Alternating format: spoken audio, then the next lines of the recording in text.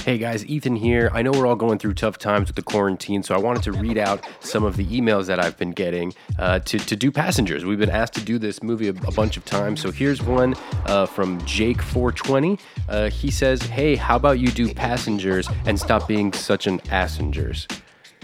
And yes, I am talking about you, Ethan, specifically. Wow. Okay, so that's a little bit rude, but hey, thank you for writing in. Thank you for being a fan of the podcast. I'll read another one. This one is from Econ Freak 420. Wow, another 420. Hey, love the show. I am a scientist with multiple PhDs, and I love listening to the show, except for when Ethan talks. That guy is scum. I really hope you do the movie Passengers, and don't let Ethan talk. He's a passenger. Wow. Okay, so another passenger pun there, making fun of me. Okay, well, maybe we'll save this for another time, and I'll actually sort through them, and maybe I'll pick a few instead of just reading them randomly, and let's just get right into the episode and stop this experiment. Bad science.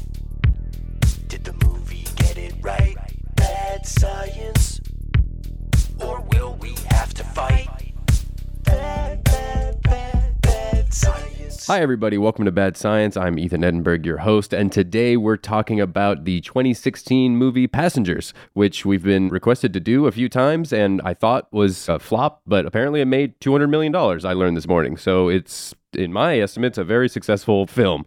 Anyways, I have two really cool guests who hopefully think that I'm cool by the end of the show. The first one, I'm lucky enough to call a friend. He is the co-founder of the contemporary clothing and lifestyle brand Pyre, and an immensely talented rapper. It's Nrthview. Hey. I like that intro. What is okay.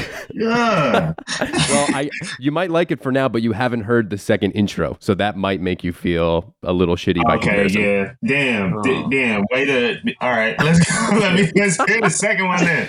Well, listen, before we get to it, Brian, who I may call you Brian throughout the podcast because, like I said, we do go back a little bit. We met in a private karaoke isolation pod. I don't know what those rooms are actually called, but you did not perform karaoke at that meeting. So I was curious, what is your go-to karaoke track? My go-to karaoke track would probably have to be like Usher. Usher. It would probably either be like Confessions or something, like a popular Usher song, just because Usher's my favorite singer. Yep. He's like my biggest like idol, I would say. Wow. I didn't know that. Like biggest like music influence, I would say, is Usher. And then it would be like Tupac and then Biggie, of course. But like Usher was definitely like the first person that really got me into music. So like I'll say Usher. Man, so cool. I remember when I first saw My Way, that music video, and I was like, man, Usher's like the coolest guy in the world. Yeah. So anyway, our second guest here is a film and television producer whose credits include Ted 2, Stuart Little 2, The Orville, and many more. But for our purposes today, he's the executive producer of 2014's Cosmos, A Space-Time Odyssey, and the upcoming series Cosmos, Possible Worlds. It's Jason Clark. Hey. Yikes, yeah. I'm still reacting to the Usher of it all, realizing that I don't know him well enough. And I'm talking to Brian, who holds him at the highest level. I need to get a go-to karaoke track in the first place. And damn, I don't know if I could ever sing an Usher song. Man, well, listen, if you want, we can pause right here, take about a week off, and you can just go down an Usher rabbit hole. Yeah, I'm excited to be here. Thank you for having me. Yeah, of course. No, we are excited to have you on. And I was going to ask you what your go-to karaoke track is, but you kind of just automatically admitted that you don't have one. Is that true? It's kind of true. To be honest with you, I'm intimidated by karaoke. So I don't have a great singing voice. And so I get there and I get very nervous. When I was a kid, I suffered from dyslexia when I was young. So I'm a slow reader a little bit. And so I always get nervous. I'm going to mix it up, and I get nervous trying to read on the fly. But more importantly, I just don't have the voice for it, and I embarrass myself. Well, hey, honestly, and this might be controversial, and I don't care. I've never liked karaoke. I am a singer, but it doesn't matter. The whole environment, I think, is conducive to the wrong type of hang. It's just a bunch of people that aren't great at singing, like screaming into a microphone and getting drunk, which I don't really do. I don't know, man. It just seems like a terrible idea. It's definitely an acquired thing. You won't find me there. Brian, I apologize in advance that you won't find me in those karaoke moments. Oh, trust me. I don't think I'm the type of person to really go out of my way to go do karaoke. You wouldn't really find you guys me. are like, you guys are like musicians. It's like, hey, this is our job. We don't want to go out on Saturday night and do a job, do we? There's very specific conditions to doing your job. That'd be like you going to produce some sort of spelling bee or something. Right, or take pitches on Saturday night. You're going to get up, you're going to pitch us in 15 minutes the new episodes of Cosmos. Yeah. God, The new episodes of Cosmos are going to get pitched to you by an 8th grader who's also wasted, and we're going to give him a microphone, and he's never pitched anything before. Yeah, that kid can really do some great work. Yeah, and also, maybe that's an idea for a TV show. Maybe we should watch that. That actually sounds good. Anyways, I don't know how you feel, Nrthview. I love Cosmos. I'm a huge fan of this show. I'm not saying it because you're on the podcast today. I just legitimately, I watched it twice, the first one. I'm very excited for the new one. So we got to talk about that. Obviously, we're going to talk about Passengers. We're going to talk about all things space and being stuck in a induced stasis, if you will. But I do have to ask about the show. First of all, how long does it take the show to make? Like, have you guys been working on the new one since 2014, since the last one came out? Yeah, almost. Well, not really. I mean, from the beginning of 2017, we started it, but it's a multi-year process. And obviously, Nrthview, who is the co-creator of Cosmos with Carl Sagan, the very first one in 1980, and has been our kind of creative leader, and it's really her show in the last 2 seasons. She starts curating stories. I would say, yes, she started right after that. There are so many brilliant stories that need to be weaved together to create 13 hours of this kind of science show that's unprecedented because it kind of wanders through the truth. It doesn't give you a direct line. It's not like today's episode is brought to you by oxygen. It's kind of, or the sun or something. She really is an incredible storyteller, and she weaves these stories together. So it takes a long time for her to conceptualize which stories fit together and how that take you to these kind of great realizations about who we are, where we come from, and the world we live in. So it does take a long time. It takes many years. I mean, I think we worked on the first one 4 years, and this one approximately 4 years too. And it's shot around the world, so there's that piece of it. And if you're shooting a goose rolling an egg or bees migrating, it takes months and months. Yeah, intense photography. And I don't want to tell you how to do your job, of course. However, a lot of the show, he's on a spaceship. It's, CGI based. I mean, can't you guys just put deGrasse Tyson on a green screen and be like, oh, I'm in Italy, blah, blah, blah? Well, we do a lot of that. Believe me, we take care, first of all, we go to places you can't go. So we have to do that. Right. Out, diving into the seas of Enceladus or whatever. But the reality is that, we do a fair amount of that. But the plates that if we're shooting plate photography elsewhere, if we're going into a course, we try to be as authentic as possible. So a shooting unit actually goes there. And if we go to Moscow and there needs to be snow, we have to wait for the snow. So there's all kinds of stories. Wow. We were in Alaska, and we had to wait for collapsing. There's a particular place last season where the cliffs collapsed. We actually had to go out there and wait for that, but we also had to have filming conditions that allowed us to film it when it happened. Yeah. There's quite a bit subject to real nature in the filming of Cosmos, even though some of it can be green screened and put together that way. Well, it's an unbelievable show, as I'm sure you know more than anybody, and I can't tell you how excited I am for it. But I wanted to jump for a second before we get into Passengers, and I know I'm building this up, but so you also produced 1995's Sudden Death with Jean-Claude Van Damme. And for those who don't know about that movie, I'm going to read the log line. Brian, do you know about this movie? I do not know about this movie. I didn't know about it either.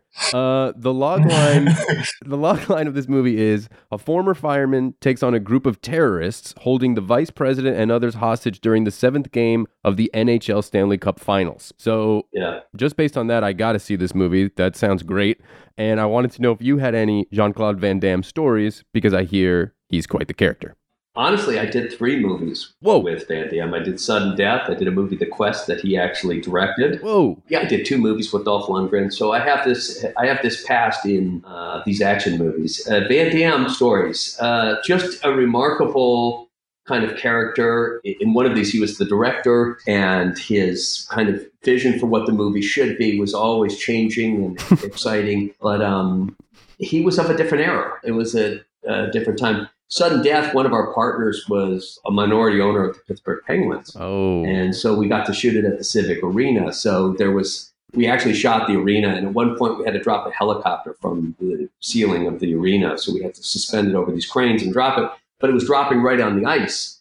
And there was this kind of, absolute terror that we were somehow going to hit the ice with this, multi-ton object that was free falling on these descenders and destroy the Pittsburgh Civic Arena. So we managed to avoid that, but we also managed to film the one time there was a lockout from the owners to the players. So right as we're approaching it, we have no professional players for these, 30 pages of hockey that take place on the ice.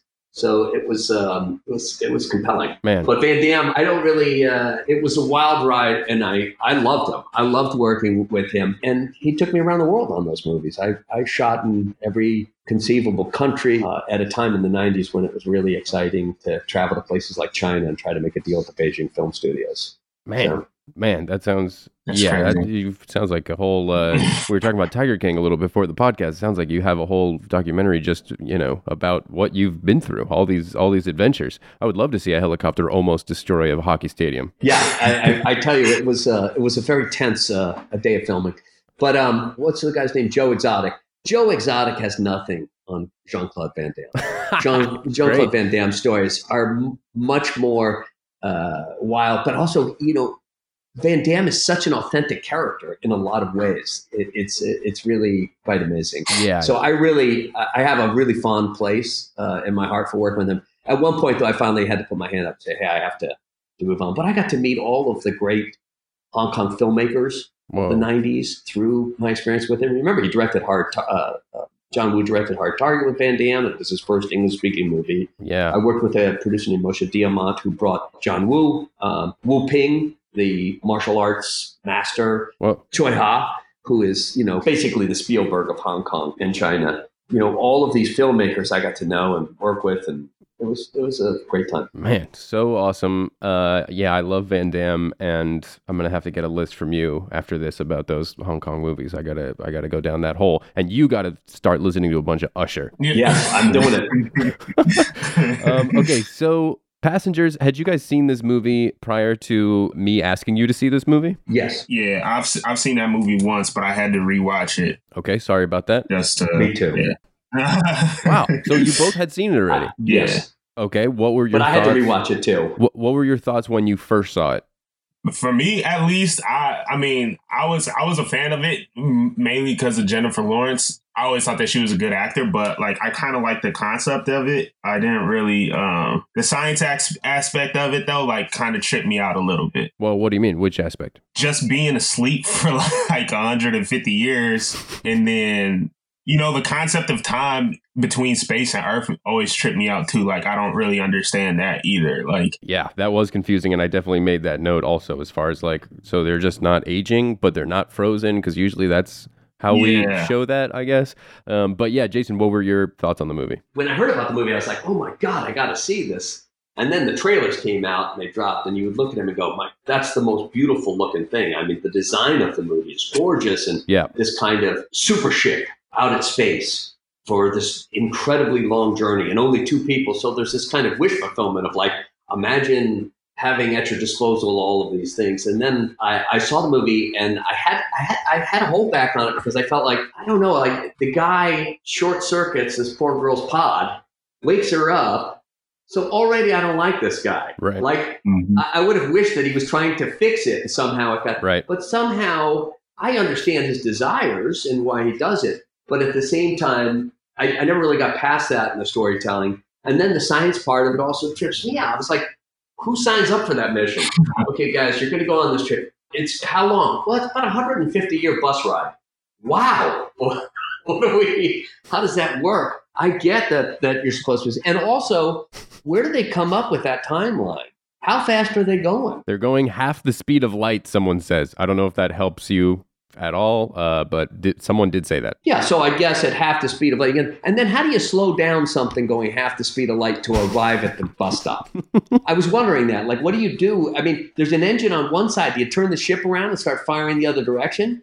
Can you turn a ship around that's going half the speed of light? And if you do, where's the force field that's in the front of it? Is it then in the back of it? So what are you running into? If you run into space dust, does it riddle the ship with I don't know. I know there's not a lot out in space, but I mean, honestly, the last thing you mentioned was my biggest issue with the movie. I enjoyed the movie. I thought for some reason it was going to be way worse, just because I think maybe I've heard people like make fun of it, but I'd never seen it, so I was like, oh well, whatever. Maybe it's just a bad flick. But it was fine. It was entertaining. But this thing that happens at the beginning, where the spaceship, they show you how hyper advanced it is. I mean, it's certainly like way in the future. Our technology is like off the charts, apparently. But it doesn't see that there's a debris field. It like drives right into a field of asteroids and meteors, and then there's like a huge one that hits it, and it just has no way of stopping that or going around it. That part to me was like so silly. Yeah, and the other thing that I noticed is the engine's on the whole time, which I think in space you're in this vacuum. And there is a part of it where you go, okay, a debris field, but how much debris is in space? Right. From what I understand, there's a lot of space in space. Yep. And Yep. the chances of hitting something are pretty limited. But obviously, if you hit something at half the speed of light, it can be catastrophic. I mean, I got to say, it didn't look like it was going that fast when it showed it hitting that big rock. I mean, unless that rock's also flying. I was also confused. Why didn't they have like people in the movie that would like wake up, like I guess like at certain periods of time, you know, because 150 years or whatever the number was is a long time for nobody to wake up to check on everything. I thought that was kind of crazy too. Like, yeah, I think they put a little too much trust in the technology on the movie. Yeah, they said a few times like when he wakes up in the error and he's asking like, why isn't anybody awake? What's going on? And everybody's just like, oh, because the systems run perfectly. There are no errors. But yet they have like a bunch of crew and there's 5,000 people. So I don't know. It would seem like you would want some sort of failsafe there. And then also I had an issue. I'm sorry. Now I feel like I'm just complaining about the movie, which I did enjoy. But nobody can go back into the pod. Like once you're up, and it's over. Yeah. That's crazy. Aren't there spare pods? Like when you have some spare pod, hey, listen, something went wrong. Bobby woke up. He's got to go back to sleep. Because if you do wake up, you do face the 90-year sentence of being awake alone. But I will say that I think, and I don't want to complain about the movie either, because I think it's beautiful and it's this kind of, I thought that the filmmaking in it was terrific. I love the scale of the ship and the design of it. And we can say, well, you know, if you have something of that mass, the swimming pools and everything, and you're trying to get that to half the speed of light, I can't imagine the amount of power you have to put into that and the technology that would be involved. But once you're there at half the speed of light, then, you know, you would probably shut off the motors because you would be traveling. And if there's a fuel involved, you wouldn't want to be burning that fuel because there would be some limitation to it. Yeah, no, there was definitely a few kind of odd things that I was trying to ignore. I mean, I wrote them down because I'm also taking notes, but I was trying to just ignore to enjoy the film. Well, okay, so the first, if you haven't seen the movie, essentially Chris Pratt's character, who I don't remember his name, and that's a bad sign for me as a host and for the movie.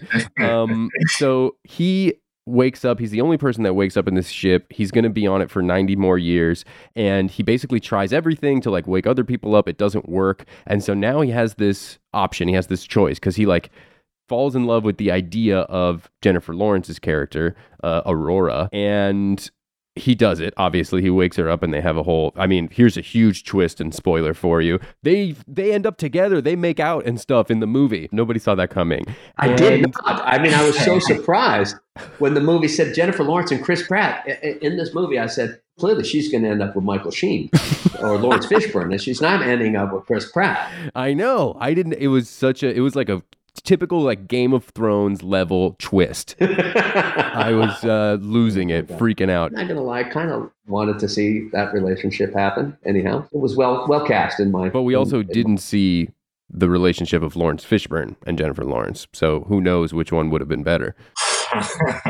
Point taken. Point taken, my friend. My first question to you guys is, what would you do if you're, you know, I mean, you probably can't get into the mindset of somebody who has to spend a long time in isolation. I mean, why would any of us ever do that? But he's dancing, he's drinking, he eats, eventually he breaks down and needs human contact. So, can you guys relate to this in our current pandemic? And also, would you buckle, do you think, and wake somebody up or, you know, attempt to kill yourself as he does in this movie? Yeah, that's a hard question. Thank you.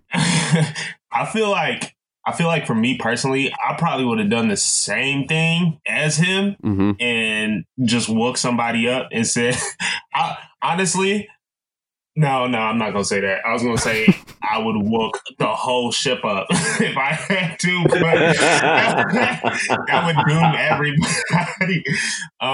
But no, I think that I would have woke somebody up at least too. Just because that human contact, like you kind of need that, especially in a situation like that.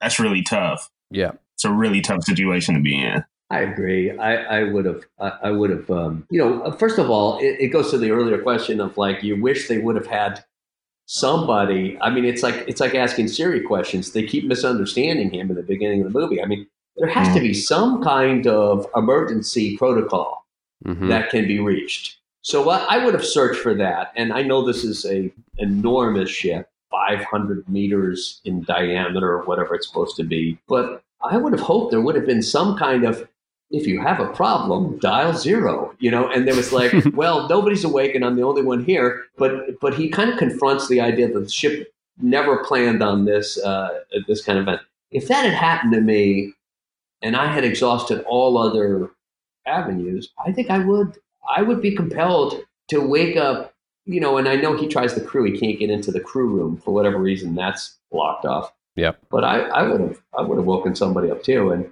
he tries to send a message and they say, well, at the speed of light, the message is going to take 55 years to get back to you, to get answered, because it's going to take like 10 years to get there and then 35 years to get back. I can't remember the timeline that they put forth there. Yeah. Which gives you the indication of how far they've traveled in the 30 years with 90 years left to go. Yeah, I think I probably would have also woken somebody up, and maybe based on expertise, like he's an engineer type guy. So maybe I would have found some sort of, I don't know, communications person or like some sort of tech guy and been like, all right, this might be terrible, but I'm going to wake up people that can help me brainstorm a way to fix this. I was also thinking, is there like there's nothing in between Earth and where they're going, which just seems impossibly far. Like there's no halfway like rest stop type planet, or I mean, I don't know. It just seems weird as we slowly get into commercial space travel that there wouldn't be some, like if you're going to Mars, maybe you can stop at the moon. I don't know. I mean, look, there's the closest planet that could possibly be an exoplanet is Proxima Centauri B. And it is a planet circling Proxima Centauri. And it's, I don't know how many light years away it is. 12. But if you're traveling at the current, is it 12? It is 12, my friend. Yeah. So if that's 24 years away. So my first question is, where were they going? At half the speed of light. Actually, at the current limitation of 150,000 miles per hour, whatever our current spacecraft limitation is, it would take tens of thousands of years to get there. Wow. So the question really becomes, would that be the rest stop? And by the way, what is the planet they're going to in relationship to that? Is that out of your way? You don't want to kind of go out of your way to, of course, to the rest stop. Yeah, no, that's true. That's annoying. Somebody has to pee or something. You got to go, 12 light years this way. Gee, that sucks. I also want to mention that is the closest, like you said, the closest thing to Earth that we have found in the universe, and it's thousands and thousands of years away. So I guess it's kind of important that we take care of the Earth. So in case you're wondering like how vital is like environmental stuff, like that should be a pretty high priority, because I think based on that, if we ruin the Earth, we're like super screwed. Totally. Yeah. Just in case you guys completely disagreed. Wait, so what's that? You said that there was a planet that's how many years away from Earth? Well, it takes 12 years for light to travel from Earth to that. So if you sent a radio signal, it would get there in 12 years. Or if you flash your laser beam at it, it would get there in 12 years. And if they got that message and sent it back, so any messages take 24 years round trip to send there, because we have not learned how to travel beyond the speed of light.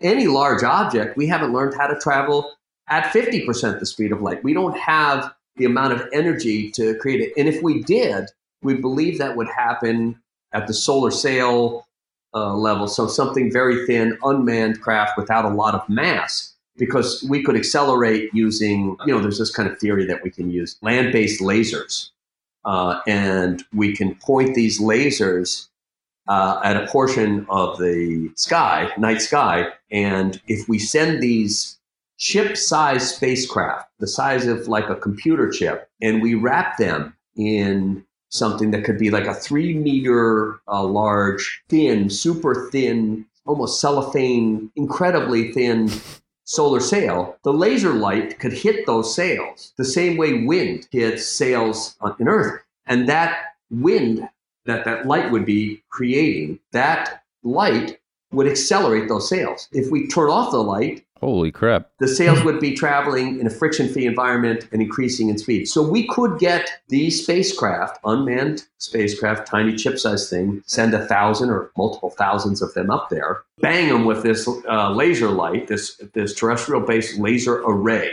like spectacular amount of energy, get them accelerated to a speed that could be approaching a third the speed of light. Now, this craft in passengers was traveling half the speed of light. So I'm not sure how you take something with that mass, that scale that they designed so beautifully in the movie, and get it accelerated to that speed. But the issue with the plane I'm telling you, which is based in real science and NASA, is that once you get to Proxima B, which a third of the speed of light means it's a 36-year journey, it's if it's 12 light years away, you got to take pictures of it. Now, part of the reason to send an array of these tiny craft, is because some of them are going to be wiped out by solar dust even. You know, when you're traveling, when you're a tiny chip on this cellophane thin, large disk of sail, and you hit a piece of dust, it's going to tear you apart at a third of the speed of light. That's, So how do you slow down when you get there to take the picture is the problem. Hey, I'm traveling really fast. Oh, passed it.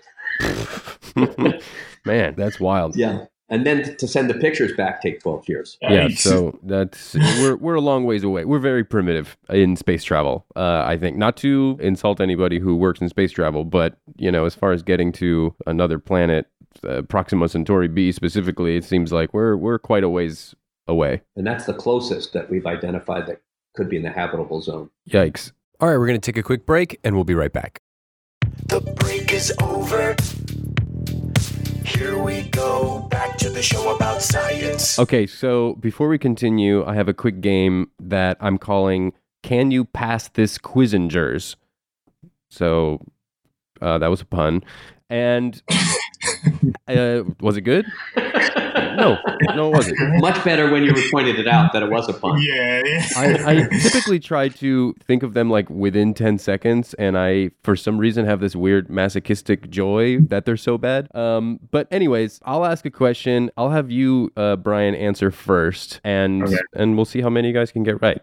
It's all space-related stuff. Oh, man, this is not for me. I'm putting you on the spot, brother. I swear I don't get. Okay, go ahead.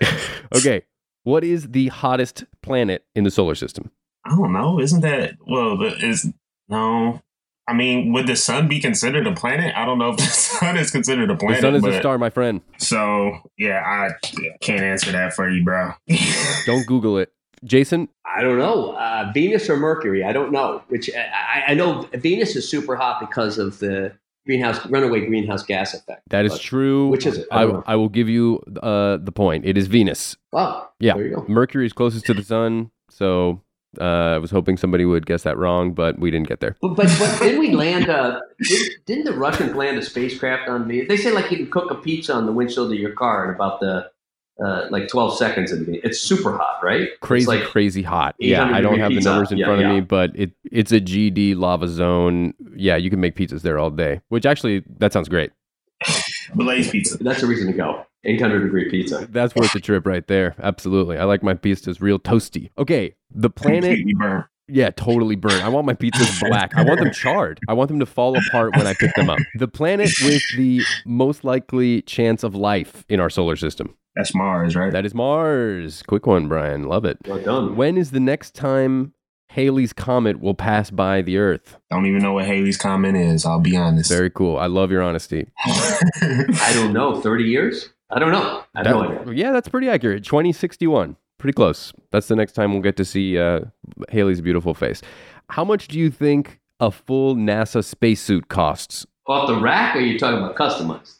I only have full NASA spacesuit. I'll say like 50,000. Okay, Jason Clark. $1,200,000. $12 million, folks. What? A full NASA spacesuit is $12 million. So save up if you're trying to make your own space company. Whoa. By the way, can't we do those better? Like, I haven't seen a much of an improvement on the design except in science fiction. Like, I thought those suits they had in Passengers looked pretty good, but yeah, what do they? I don't even know what they look like anymore. Spacesuits. They're the ones that they did the spacewalks on the shuttle, right? Those are them. Yep, those are them. This is according to planet.org or theplanets.org, I think. So if you have any issues, take them up with them, not me. They need a designer. They need a better designer. Let's face it. Yeah, Lululemon. Form-fitting. Somebody's got to get into that game. Okay, obviously, there's footprints on the moon. So for anybody listening that thinks it was a hoax, that's not true. I've talked to people, and I can't say that I've been there. So maybe it is a hoax. But if you accept that there's footprints on the moon, how long are they estimated to remain intact? Well, I'm assuming that if I don't know, I feel like they would just stay there because there's not something to wash over them, I guess. I don't know. Okay. Brian's guess is infinite. I don't know. I mean, yeah, exactly. There's not much disturbance or disruption. We don't see any dust storms up there. And so I would say that they would be there for thousands, if not hundreds of thousands of years. Yeah, you're both pretty much right. 100 million years, and it's because of what you said that stuff ain't moving around up there. There's this scene in the movie where Jennifer Lawrence is swimming, and the gravity gets initiated wrongly, and she's like floating in this ball of water. Do we know of any floating water in space? You mean free floating? Free floating. I know nothing about that. Does that if water was in space though, there would have to be like a source for it, right? So would that I don't know where that water would come from. Okay, so I have a thought on this. I think which planet is Enceladus a moon of? I'm not sure which. And Enceladus is an ice planet, and underneath the ice, the speculation is there's water. And that was recently confirmed by one of our robot emissaries that went out there and saw it. They saw these geysers of water that were shooting off of the poles. The assumption is that, I don't know what caused the pressure in the underground or under ice ocean to crack up, but these geysers went up into space. And so that was water. Honestly, I don't know in the vacuum of space what water would turn to ice pretty quickly. And that's, there's a lot of comets that are ice and the ice tails of comets. So it would be water that would be heated by a star or sun and close enough to be melted, or by the internal pressure of a planet, under that ice. And that's the only place I know that at least the water, when it escapes the planet, is water for some period of time. Well, I got to look that up. That sounds fascinating. I did not know about that, as I don't know about pretty much anything in life. So astronomers have found a massive water vapor cloud, which holds 140 trillion times the mass of water in the Earth's oceans, somewhere 10 billion light years away, making it the largest discovery of water ever found. So I thought that was pretty friggin' crazy. Wow. That's insane. Well, I'll think of that the next drought. Yeah, for sure. Here's a question for you. I was terrified by her swimming in that water, and that you can't escape the water. And she can move her mass against the mass of the water, but the water keeps moving in this free. I enjoyed that sequence, even though I believe the science is probably a little bit corrupted. Yeah. Did that freak you out, Brian? Yeah, no, that completely freaked me out. I wasn't I don't even know what to do in that situation. Like, I don't know. I feel like I would have probably given up because I don't know. Like, there's not much that you could do. I mean, like, you're just in a giant bubble of water. You can't really get out of that. I mean, yeah. When gravity is taken into account and there's no gravity there. So like, I would have completely given up. Yeah. After trying to just swim really hard, which I'm sure she did and is everyone's first impulse, my brain, and this is just proof of how stupid I am, was like, oh, maybe if I hold my breath, I'll like float to the top.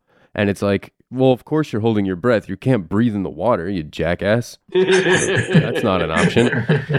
So you're screwed. You would drown. I would drown. I think that was a very effective scene, and I really enjoyed it. I know that people say, well, listen, the fake gravity is created by centrifugal force as this thing spins. You know, you see the outside of the spacecraft, it's spinning.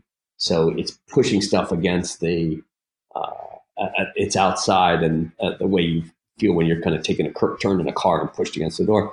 So that force is what they're using to create the gravity. Mm-hmm. But when it stops, the ship wouldn't stop spinning. I mean, there's a lot of mass spinning. That might take a few minutes for it to slow down. It's like a flywheel. It's not going to just stop because you stop feeding the energy to it. Yeah. Therefore, I felt that water probably would have been stuck in that pool for a little longer than it was. It kind of just popped out. But despite all of that science, who cares? Because the scene was fantastic, I thought. Yeah, I'm sure that was one of those situations where they were like, well, we could go science route and make this really accurate, but it is kind of cool to have somebody struggling in a floating ball of water, so let's not look into it too much. Exactly. Yeah, so it's a great scene. I feel like people wouldn't have like thought about it that deeply as far as that goes, because I think just the scene alone captured everybody's attention to the point where they kind of forgot about the science behind it. You know what I mean? Yeah, I think that was the right move, actually. And okay, I wanted to bring up something else. So when somebody gets injured in this movie or needs to be like evaluated medically, they put them in this thing called the auto doc, which is essentially like another pod. You know, you can get analyzed. At one point, they wake up Chris Pratt from when he's basically dead. It is stasis, yeah. Yeah, they resuscitate him. And then he talked about putting her in there because he's like, oh, well, I could put you into an induced state here, into a hibernation, and you can just live out your life when we arrive, and I'll just die here. And it's like, why is there just one of these? Yeah. There's 5,000 people on the ship. They're going to be awake for months, they said, before they get somewhere. What if 2 people are sick? Hey, I got to say, Ethan, you bring up a good point, particularly in light of how this podcast finds the three of us probably all hunkered down at home. Yep. And watching the news about this alien invasion, a virus, but it's like an alien invasion, where the world is under threat by a common enemy, and all of us are under the threat of death by this thing. And the reality is, we don't have enough pods either. Hopefully this moment in history will teach those guys to have more medical pods. Man, I really hope so. We need so much more medical shit in general. And I hope this podcast and more so just what's happening right now teaches everybody that. But since you mentioned aliens, you believe in aliens? I mean, I do. I believe there's intelligent life form. I mean, I believe there's intelligent life form on the planet that we don't even understand. And that's one of the ideas in Cosmos. And if you get into it, it's pretty incredible. That's what I'm talking about. I honestly need to watch Cosmos because I haven't seen a single episode, but my brother keeps telling me about it. But I do think that there is life out there for sure. And I do think that there is like some species that we don't know about here on Earth too. Yeah, I think that totally. I mean, just the idea that we're just coming into the realization of kind of tracking the fact that animals communicate on a level that we were unaware of. And for that matter, plants do too, through the mycelium network and map. Yeah, great call. We're making these incredible discoveries right now about, and I think it'll help us understand how to listen for signals in space. As someone said, I mean, somebody could have been trying to reach us for the last 10,000 years from an alien. First of all, it takes forever for sound to travel, for the light waves to travel that distance. So what if they hung up a while ago? You know what I mean? They're like, we haven't reached anybody. I say we quit. And we just realized 100 years ago how to listen. So true. And, if you're interested in podcasts, I would never personally promote a different podcast on a podcast. But I have this other podcast with Reese Darby about aliens called Aliens Like Us, which is an exclusive Spotify podcast. Reese Darby just breaking down why aliens are real. So definitely check that out if you're into it. But, obviously we'll edit that out because self-promotion is so gross.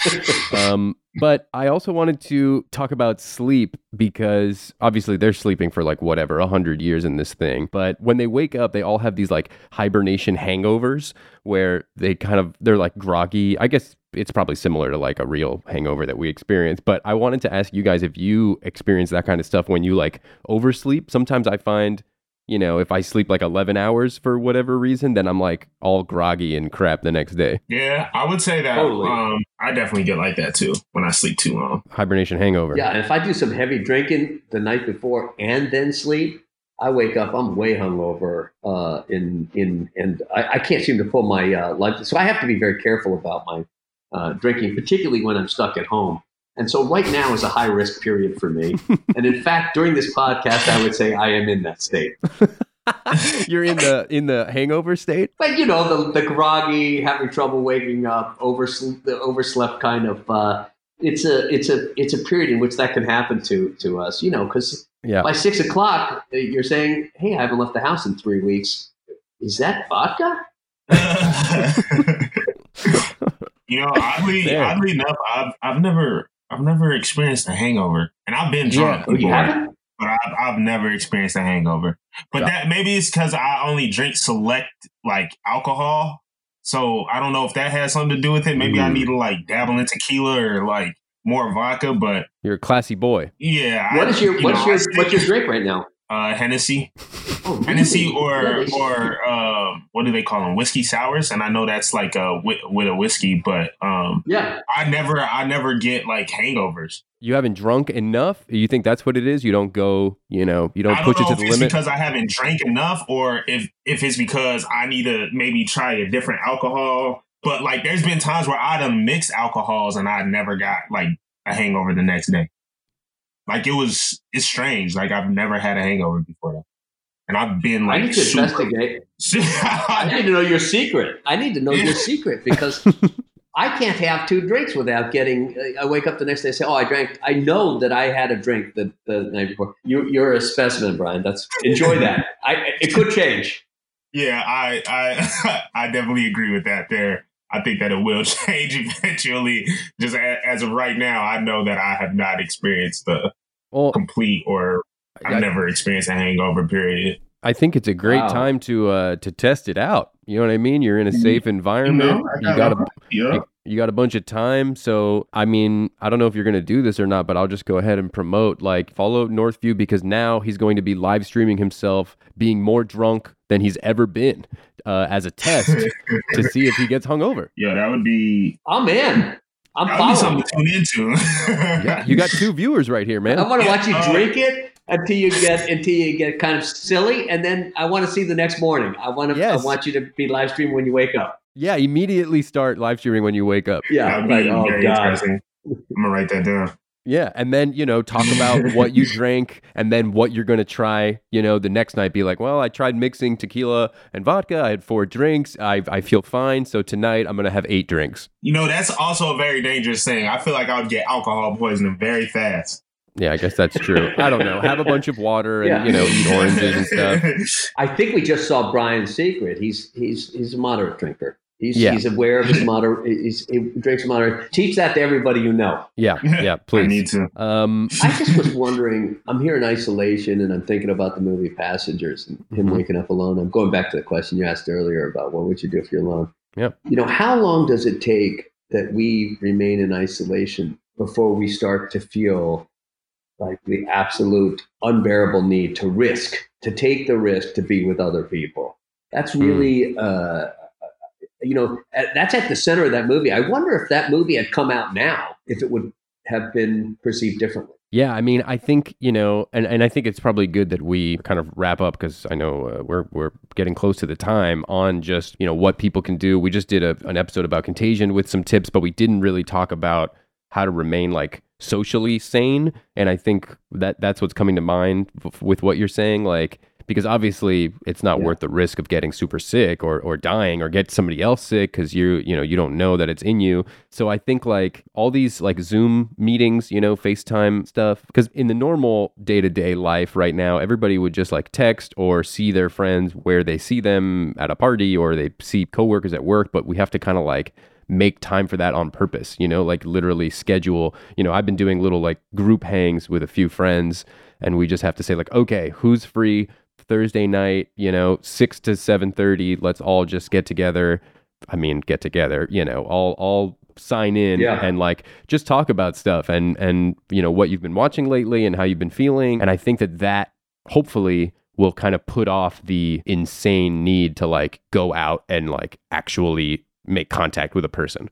Well, hopefully, we see all these great things that are happening, like the Venice canals get clear and dolphins are back in Venice, and the Beijing, the air is clean.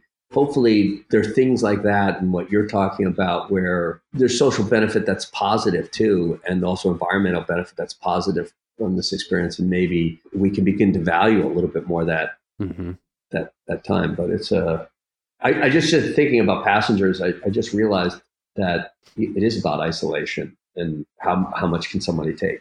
Absolutely. I think too, the exercise part I really enjoyed, and I thought that made way more sense. Like you were saying, like, because I just saw it for the first time today. So obviously I'm putting it into the context of the pandemic. But, Jennifer Lawrence wakes up and it's only her and one other guy. And they basically know, like, we're probably doomed. We're just going to live our lives on this spaceship. But she's still working out every day. She's still running around and swimming. And I thought that was kind of a cool advice, almost like kind of this movie weirdly telling me, like, hey, just because you don't have to go anywhere doesn't mean that you need to, like, put your health on the back burner. Yeah. Yeah. Are you guys doing exercises at home? Are you doing a bunch of squats? Absolutely. I've been looking up a few different exercises. I'm trying to get back into it. I kind of fell off of it for a while. I'm going to be completely honest, but I've definitely been looking up more exercises that I could do just from home. And I've looked into some equipment that I could just buy that I could just use back here at home, like dumbbells and stuff. Right. I was going to just say absolutely not. I'm not doing anything, and I'm every day I regret it, and I get so depressed that about 6 or 7 o'clock I start drinking because I'm just depressed about not exercising. Yeah. Vicious cycle. Vicious cycle. Yeah, that is not going to help your exercise motivation, my friend. Yeah, I've been trying to. I very embarrassingly did this like live dance class thing, which debatable whether that was beneficial or not. I am trying. I did turn off for like a week or so and just was in this weird place of, what the hell is going on? What comes next? But now it's like, okay, let me create my own normalcy, my own habits until this thing figures itself out. Yeah, for sure. But listen, let's tell people, what's going on. How can they follow you? Obviously, Brian, we're all going to be tuning in to watch you get like crazy wasted and vomit and then wake up totally fine. So how can people do that? You can follow me at Nrthview on Instagram, Twitter, and that's Nrthview. And stay tuned because something like that may just be coming. So I would love that. See. That'd be awesome. Yeah, I'm also, I should have mentioned before, on a similar boat as far as like, there's a weird like alarm or something that goes off in my head when I'm drinking, where after like 2 drinks, I can't drink anymore. I don't know what it is, but my body gets into like a fear mode and I shut down, and I get really tired too. I'm not a big drinker, so I've maybe experienced like 1 hangover in college. So I'll just join you is essentially what I'm saying. I'll just purposefully get too drunk with you to see what our bodies can handle. So that people can enjoy it. We're doing this out of philanthropy, right? Yeah, of course. Yeah, it's not out of boredom. I think drunk podcast is the next step. Okay. We should all have a drunk podcast. Just get totally drunk, and we'll talk about science in a way that feels much deeper than it really will turn out to be the next morning. And then we'll have to listen to it back the next day and comment on it. Yeah. Honestly, I'd be so down for that, but like I would get to a point where like what I would be saying wouldn't even be making sense. That's the best part of the podcast. That's the ideal, man. And also, I feel like we can tie this in with Cosmos somehow, which obviously everybody needs to watch Cosmos, the new series. Well, Brian, you need to watch the old series first a couple times like I did, and then see this new Cosmos Possible Worlds, and maybe we can just watch it while we're getting like trash. We can make like some sort of drinking game out of it, talk about what's going on, and then review it the next day. I am all in. It is. The show would be, that's the great thing about Cosmos, is that there's so much there, and you go on this kind of, incredible adventure, this journey, this great storytelling journey, that in any state, it's fun to watch. And it's fun to share with other people. Yeah, I'm going to make some bad pun for this, cosmopolitan possible worlds. I don't know. There's something there. I'll find it. But yeah, Jason, is there anything else you suggest people should check out that you've been working on, or is it all Cosmos all day? Well, it's Cosmos. It's the TV show The Orville, which is coming back for a third season on Hulu. And Cosmos is really, it's out there right now on National Geographic. We're about halfway through the season. It's on Monday nights at 9 o'clock, or 8 o'clock, on Monday nights. And they're running 2 episodes back to back. Next week is going to be incredible. And then coming up here, we're going to be out on Fox, and then it's going to drop digitally when it comes out on Fox. So it's going to be around for a little bit, and it's going to be really exciting if you get a chance to catch it on National Geographic now for its premiere run, or otherwise pick it up on digital or on Fox coming up. Nice. Yeah. Watch it on National Geographic.